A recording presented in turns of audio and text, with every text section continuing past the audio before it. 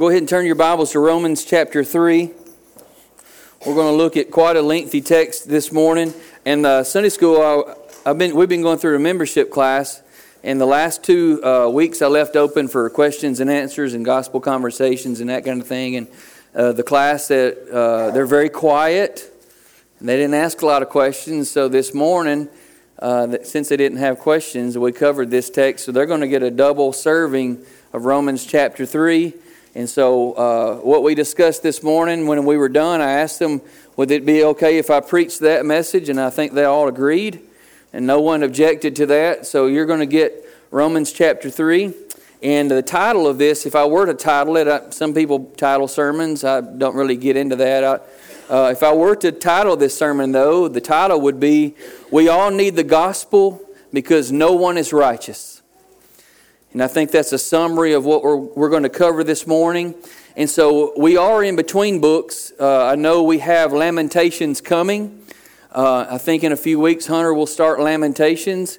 And so as he asked me to fill in for him today, we were discussing what it was that I would cover. And so me being here for 4 or 5 years, I've kind of really just thought through what it is that where we've been over that period of time, not just in a sermon series, but also what we've covered and discussed in small groups and in Sunday school. And I kept landing on Romans chapter 3. And so that's where we are today. So,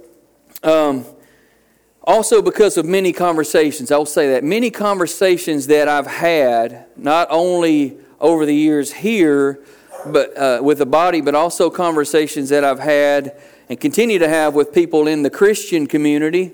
If you're not looking at me, I'm making quotations in the Christian community. I've considered this text would be very helpful. So there's I'm going to start off by saying this. There's 2 main misunderstandings that I see that desperately need to be cleared up. And this passage here from Paul addresses both of those head on. Okay? Here they are. Number 1 is the first main misunderstanding is that God granted to salvation to people differently in the Old Testament than He does those who are under the new covenant in the New Testament. That's the misunderstanding that I think needs to be cleared up, and Paul's going to be extremely clear as we read. He's going to clear that up for us. Number 2, the second misunderstanding is that those on our side of the cross, the new covenant people, we are saved by people believe that we're saved by having some religious experience and then living a life after that religious experience where we do more good than bad. That's a misunderstanding in the Christian community. I think we need to clear that up, okay? So before we get into the text and address these misunderstandings, I want you to see another problem that I see, and it's a very big one. And that the problem is people think that they are inherently good. It's a big problem. I recently read a book where a pastor says he dislikes the fact that people should think that they should change their behavior around him. He said that when people find out he's a pastor, they often have to apologize to him about the language they've used in front of him or the things they may have done in his presence. And he says, I'm frustrated with that because they act as though they're accountable to me. And we're not accountable to pastors. Well, I will say, I'll clear that up. We as membership place ourselves under the accountability of leadership, yes. But we are not accountable to people. We are accountable ultimately to God because it is God who sees all and it is God who knows all. And so this pastor is no different than anyone in the fact that we all share in the same condition. And that condition is no one is righteous. Not even this famous pastor, and we all desperately need a Savior. And Paul shows us this here in Romans chapter 3. So you ready to read it with me? I started by saying I'm going to cover chapter 3, verses 1 through 20. That grew to Romans chapter 3, verses 1 through 24. I was texting with Stoney this morning because he was going to put it on the slides. I told him if I didn't watch it, I'll end up in chapter 10. But I'm going to stop in chapter 3, verse 24, I promise. So let's read with your Bibles open. I am reading from the NIV translation. There are lots of good English translation. The NIV is one of them. King James, New King James, NASB, ESV, you name it. So don't let this be confusing. But I think Stoney has the passage on the screen in the translation that I'm using. If I'm correct, yes. So it says this: "What advantage then is there in being a Jew? Or what value is there in circumcision? Much in every way. First of all, the Jews have been entrusted with the very words of God. What if some were unfaithful? Will their unfaithfulness nullify God's faithfulness? Not at all. Let God be true and every human being a liar. As it is written, so that you may be proved right when you speak and prevail when you judge. But if our unrighteousness brings out God's righteousness more clearly, what shall we say? That God is unjust, bringing His wrath on us? I'm using a human argument. Certainly not. If that were so, how could God judge the world? Someone might argue, if my falsehood enhances God's truthfulness and so increases His glory, why am I still condemned as a sinner?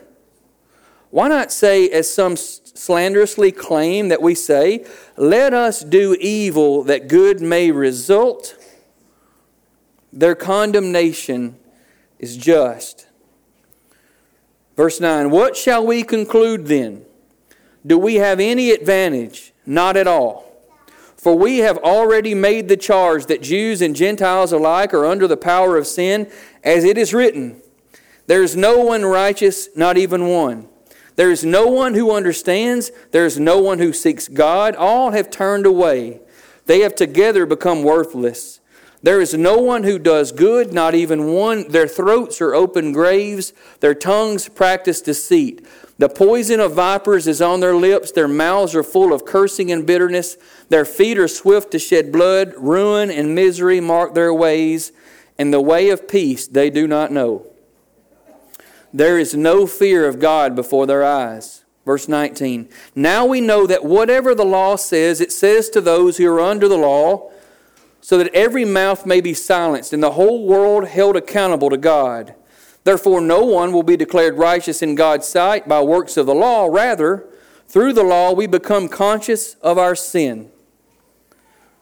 But now apart from the law, the righteousness of God has been made known, to which the law and the prophets testify.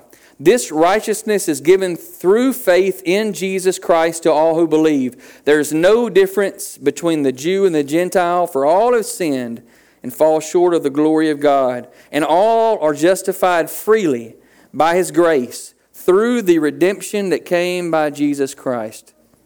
Let's pray. Lord God, today expose our sinful hearts that we still need a Savior. Father, as we've read your word, Father, let it show us that you are God and we are not. Father, let us not just be left in our distress, not be left in our sin, but be also reminded that we have been saved by grace through faith for those here who are in Jesus Christ. And let that reminder help us to live. Let that reminder help us to risk. Let that reminder help us to obey. Let that reminder help us to act. Let that reminder help us to speak. Let that reminder help us to praise. Father, set our minds on you. In Jesus' name, amen. On what we just read, some of you may be familiar with a famous pastor. He's no longer pastoring. His name is John Piper. He's written a lot of books. Matter of fact, a friend of mine a few Sundays ago sent me a quote from a book, and I love the quote, and so I was standing up here, and I just bought it on Amazon real quick, and 2 or 3 days later, I got it in the mail, and it was that thick, by John Piper, a book called Providence. If I'd have known it was 711 pages, I don't know if I'd have bought it, because But I love him, and I love the quote, so I'm going to try to plow through that. But John Piper says, he also has a ministry called Desiring God. And in a devotion that he wrote called All Jews and Gentiles Are Under Sin, he says this, and I quote, he's speaking of what we just read. Romans 3, verses 1 through 24. He says, I quote, "This is not a popular message, understandably. It is no more popular than the doctor's words, 'Your tumor is malignant.' But it is vastly more hopeful. 'Your tumor is malignant' may or may not be hopeful news because the doctor may or may not have a cure for your cancer. But you are under the power of sin, and a child of wrath always has a cure." This is what the book of Romans and what Christianity and the Bible are all about. And like a great teacher here of what we just read, Paul always anticipates objections. These questions that he raises, these 4 questions and what we just read, what he raises places God's character in view, and when he does so, Paul defends it. God's character is on display, it's in view, and after asking these questions, God quickly defends the character of God. So what are these questions? As we read through them, we're going to go through them one by one, and there's 4. Question number 1 is, what advantage does the Jews have? So did the Jews have an advantage? Did God's chosen Israel have an advantage? And Paul says, yes, they did. But what advantage was it? What advantage did they have? Was that advantage salvific in nature? Was it a sure thing that being a Jew would save you? Paul says this is their advantage they had. This alone. They were entrusted with the very words of God. And although this is a huge advantage, this advantage was not a guarantee of salvation. And I know many atheists, we've talked about this in Sunday school class, but I've seen many. I know many atheists who have read the Bible and can even quote it. Does that save them? No. No. So just because the Jews had the inspired, revealed Word of God did not mean that they would all be saved. So the Jews did have God's special revelation, and they should have understood the amazing privileges that brought them. And the question is, what other group of people had them so that they could know the true God? None of them. They had it. But it was no guarantee of their salvation because they had the Scriptures. So the Jews had God's special revelation, which included revelation about God's character, the promises of God, which included the coming Messiah. But they were not simply saved by being Jewish. Let's see what God's Word says about that. If that confuses you, let's open your Bibles to Hebrews chapter 10. Hebrews chapter 10, I'm going to read verses 1 through 14. And Hebrews, if you know anything about Hebrews is an exposition or a commentary of all of the Old Testament. Everything that the Jew knew, they were taught, the Scriptures that they had, Hebrews exposes it in light of the coming Messiah. Okay? Hebrews chapter 10, verse 1 says, "The law is only a shadow of the good things that are coming, not the realities themselves. For this reason it can never be, by the same sacrifices repeated endlessly, year after year, make perfect those who draw near to worship. Otherwise, would they not have stopped being offered? For the worshipers would have been cleansed once for all, and would no longer have felt guilty for their sins. But those sacrifices were an annual reminder of sins. It is impossible for the blood of bulls and goats to take away sins.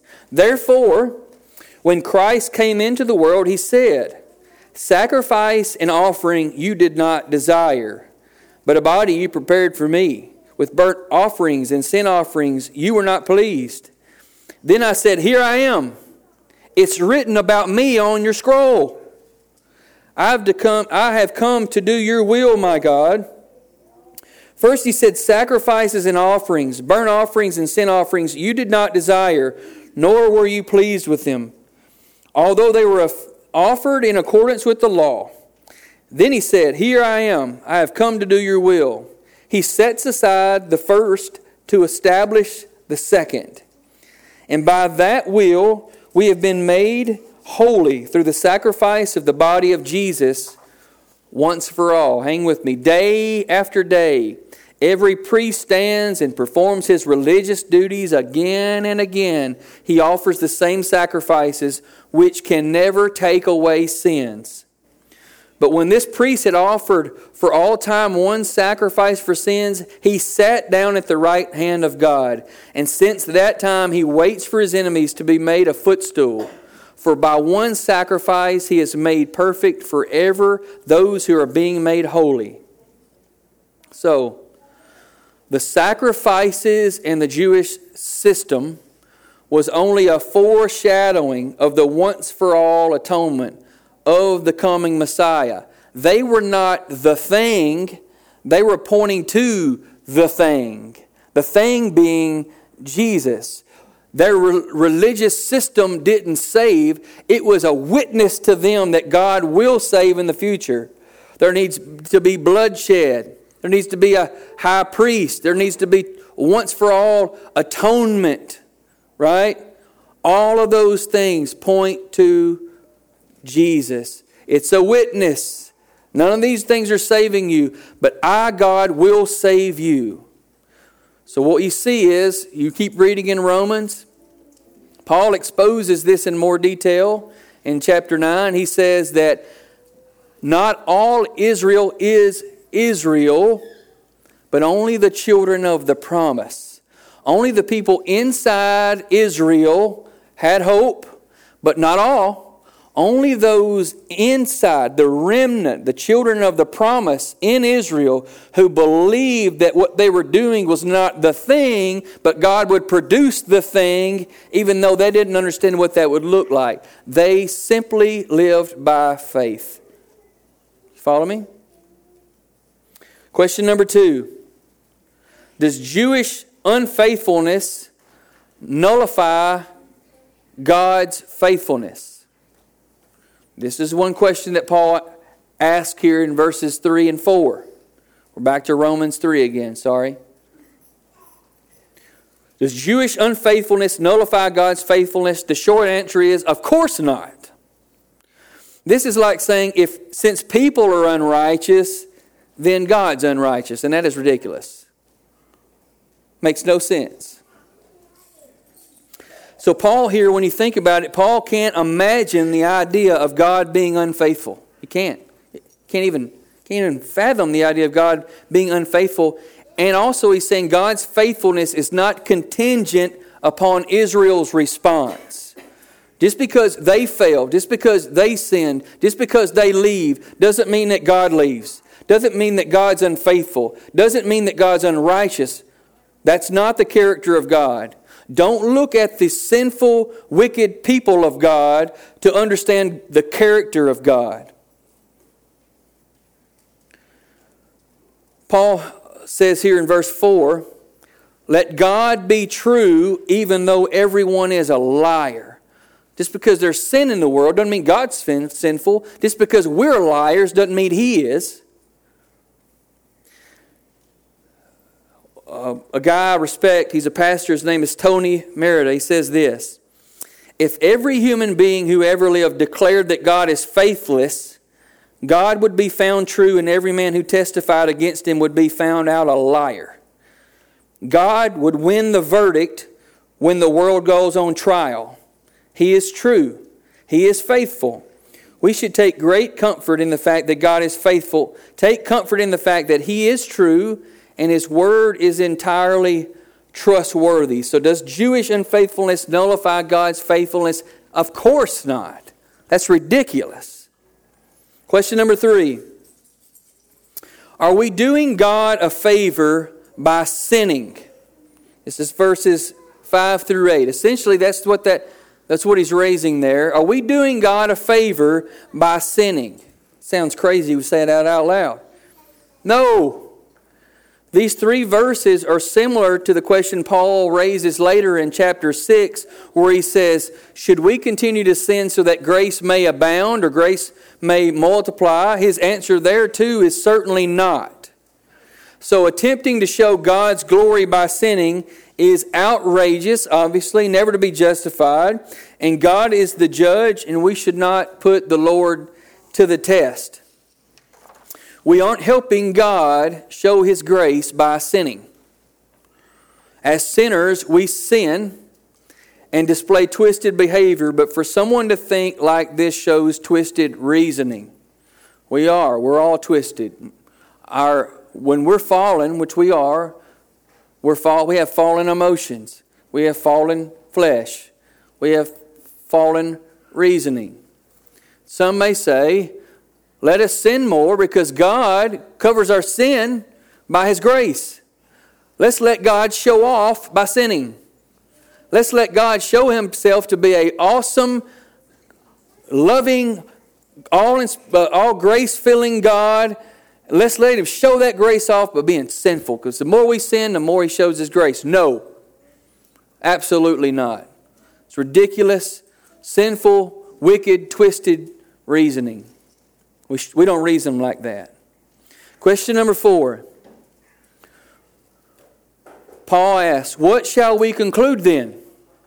Do we have any advantage? Not at all. So he says here that there is no distinction between Jews and Gentiles. We're all under the power of sin. You follow me? Their advantage is they have the Scriptures. There's no guaranteed salvation. They're in the same condition we are. The next 8 verses from 10 to 18 are quotes. If you look down at 10 to 18, there's no one righteous, no one seeks God, all those boom, boom, boom, boom, back to back to back. All of those are a compilation from Psalms, Leviticus, and Isaiah. Isn't that interesting? Scriptures that they had. Scriptures that the Jews memorized. Scriptures that they knew. Yet when Jesus came, what did people say? We don't need you. We're good because we're children of Abraham. But yet the scripture that they had that pointed to Him, they rejected. Isn't that ironic? Ironic? But that's what sinful people do. We're blind. We're deceived. And we are blind and deceived as the Jews. There's no different. We're in the same condition. And the only thing He's given them is God's Word. So this brings us back to where we started. Remember the 2 misunderstandings I said I see in the church. Just think back to that. The first one is that even in the church, some believe God dealt with Israel or the Jews differently as He does today in the New Covenant. This is not so at all. It's not so at all. Everyone that has ever lived has only had one remedy for their sin. There is and has always been one way to be made right and reconciled to God. Whether you're Jew, Gentile, American, Chinese, Egyptian, Canadian, wherever you're from, you have only one remedy. But we all have the same condition. And that remedy is through trusting alone in the finished work of Jesus Christ. How are we saved? Think about it. I asked that in Sunday school. How are we saved? We are saved by grace through faith in the finished work of Jesus. How is a Jew saved? By grace through faith in the finished work of Jesus. Same people, same problem, same condition, same remedy. A Jew is saved in trusting that God would fulfill His promises in the future, pardon their sin once and for all. Did they know how that would happen? No. No, they did not. But they believed God would fulfill His promises and that He would do it. And it would have to come from God and not anything that they can do of themselves. Did they know about Jesus? No. Same condition, same remedy, same God. We're saved by grace through faith. Abraham was saved by grace through faith. Justification, here's what justification means. Justification is a legal right standing before a holy God. Justification. I've heard people say, is God looks at me just as I haven't sinned, justified, justification, or being declared just before a holy God has been and always will be by faith alone. The second misunderstanding, even in the church, is actually very scary. If you don't watch it, it's dangerous. It's a slippery slope. And it says that to be made right before God, we must have some kind of experience and live a life beyond that with more good than bad. The experience, like pray a prayer, or walk an aisle, or get dunked in water. Then then once you've done this, just live better. Just live better. Stop doing wrong, start doing right. Because you've had this experience and you've tried to do better, then you're going to get God's seal of approval. That's dangerous. It's very dangerous. I'm asked the question, really? Is that what the Bible teaches? Is that what the Bible teaches? I would say that's heresy. We're made to believe that they're good Christians. Have you ever said that? People have said that about me. Oh, he's a good Christian. No, well, I'm not. You shut your mouth. Serious. There's no good Christians? What does that even mean? There's no such person. None of us do more good than bad, ever. Even the good things we think we do are controlled by sinful motives. And we can't escape it. Think about it. Do you know how I know this? Do you know how I know people think this about Christianity? Because I've heard many people say that the reason why they don't go to church is because I've got to start living better. I can't be baptized or I can't do this. I've got to get my life right first. What? What lie are you believing? What do you mean? Who's told you Christianity is get your life right first? It's not possible. Where did they get this idea? Sadly, it's that they get them from Christian churches. Or at least the people who attend these Christian churches. Right? So if you believe this today and you call yourself a Christian, you should repent and trust Christ only. Those are hard words. But it's not about your works. You're not safe if you think that's what the gospel is. That because you've had this experience, you can overcome in and of yourself a life that ultimately will please God. That's not the gospel. That is not the gospel. If you believe that, you're believing in your works. You're believing in your works. And what happens to the people who believe in their works? In Matthew 7 verses 20 through 22-ish, somewhere in there, these people come to Jesus. And they say, Lord, Lord, did I not prophesy in your name and cast out demons in your name? What does he say? He said, I'm going to look at them and say, depart from me, you workers of iniquity, you workers of lawlessness. Depart from me, for I never knew you. What is it that they appeal to God with? Their works. Don't you dare think you can stand before a holy God with anything you've done. Not one thing. Not one thing. Jesus summarized the 10 commandments and condensed them to 2. Here are the 2. Love the Lord with all your heart, mind, soul, and strength. That's the first.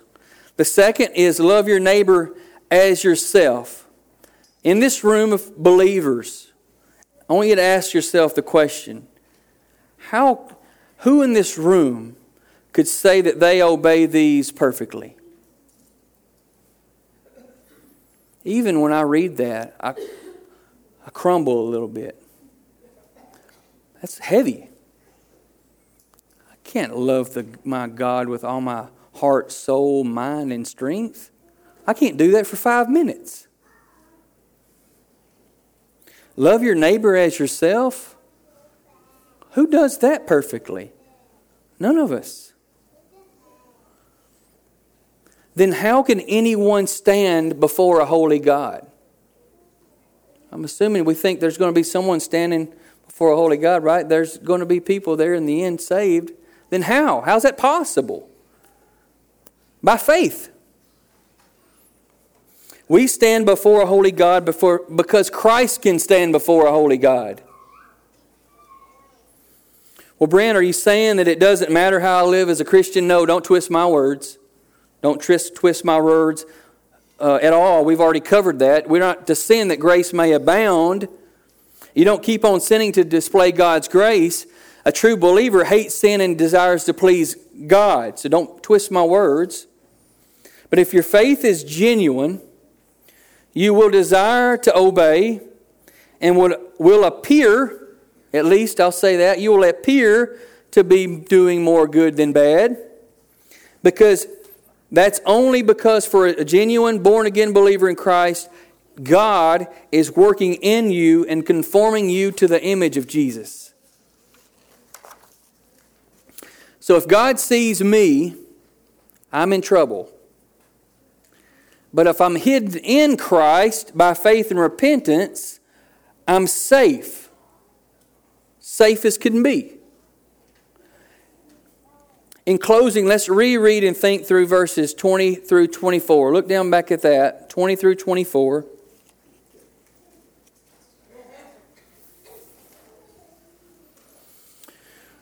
Therefore, no one will be declared righteous in God's sight by the works of the law. Rather, through the law, we become conscious of our sin. But now, apart from the law, the righteousness of God has been made known, to which the law and the prophets testify. This righteousness is given through faith in Jesus Christ to all who believe. There is no difference between Jew and Gentile, for all have sinned and fall short of the glory of God, and all are justified freely by His grace through the redemption that came by Christ Jesus. So it starts out by saying, now apart from the law, the righteousness of God has been made known. It has to be apart from the law. The law is used as a mirror to expose our need of a Savior, to expose our sin. And once we realize that we are in need of a Savior, we don't take that mirror or that law to clean ourselves up or to fix our condition.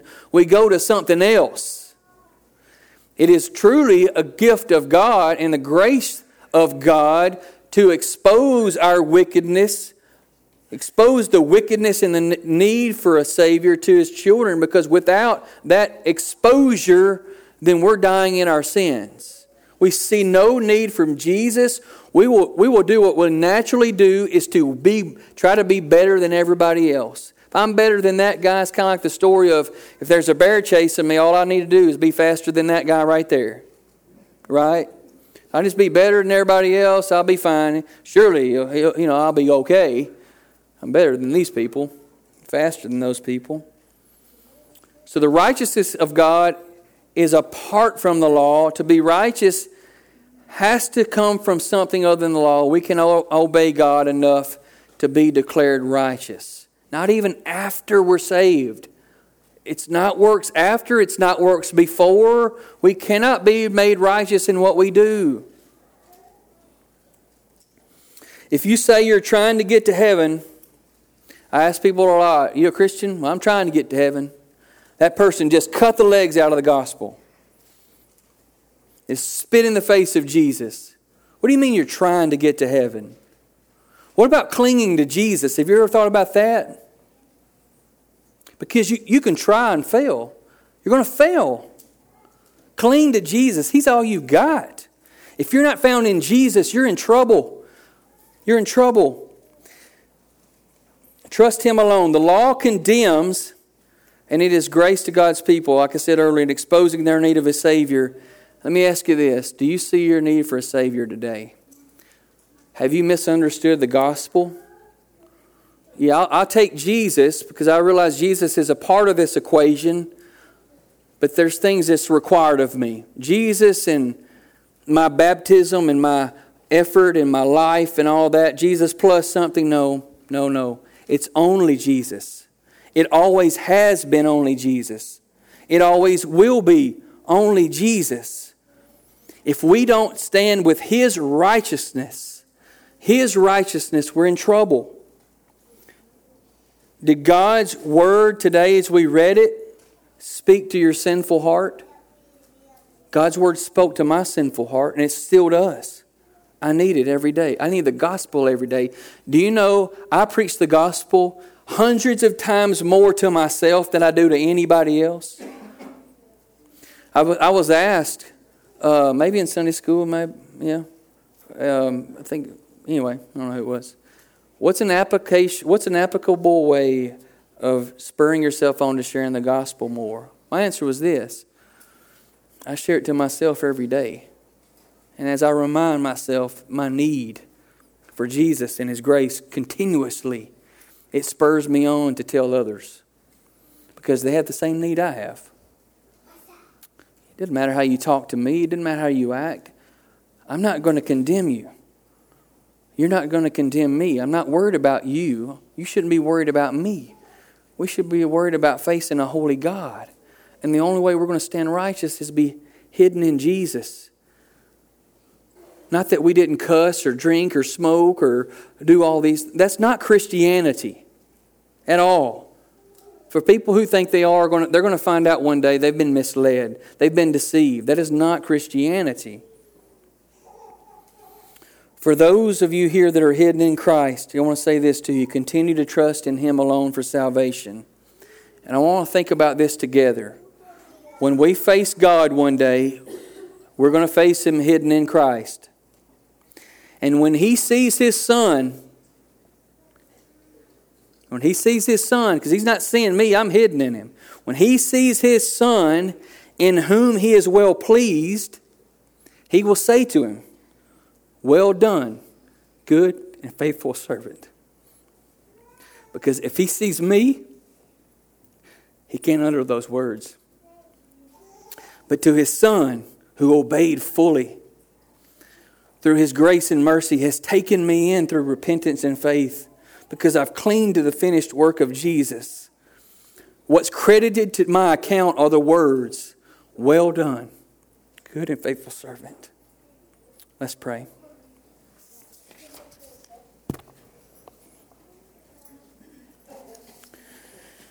Father, it's hard for me to say that out loud because that is a ridiculous thing to consider, that I would be able to stand free of guilt, free of condemnation, free of judgment, free of wrath. Because when I consider my life, I consider my motives, I consider my mind, I consider my life, I deserve it all. I deserve not to be set free. And none of us do. Never have been, never will be. No matter where we're from, no matter what language we speak.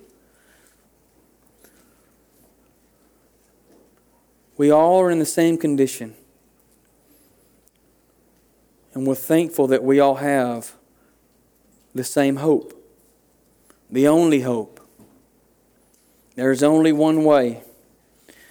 Father, in a world that likes many ways, Father, help us to be bold and continue to be honest with people that there is only one way. And it's not because it's the way that we like. It's because the way that we've been brought up. It's because it is the only way. And Father, as we leave here today, Help us to remember the gospel of Jesus, that we were once rebel sinners, and at the right time, God the Son took on flesh.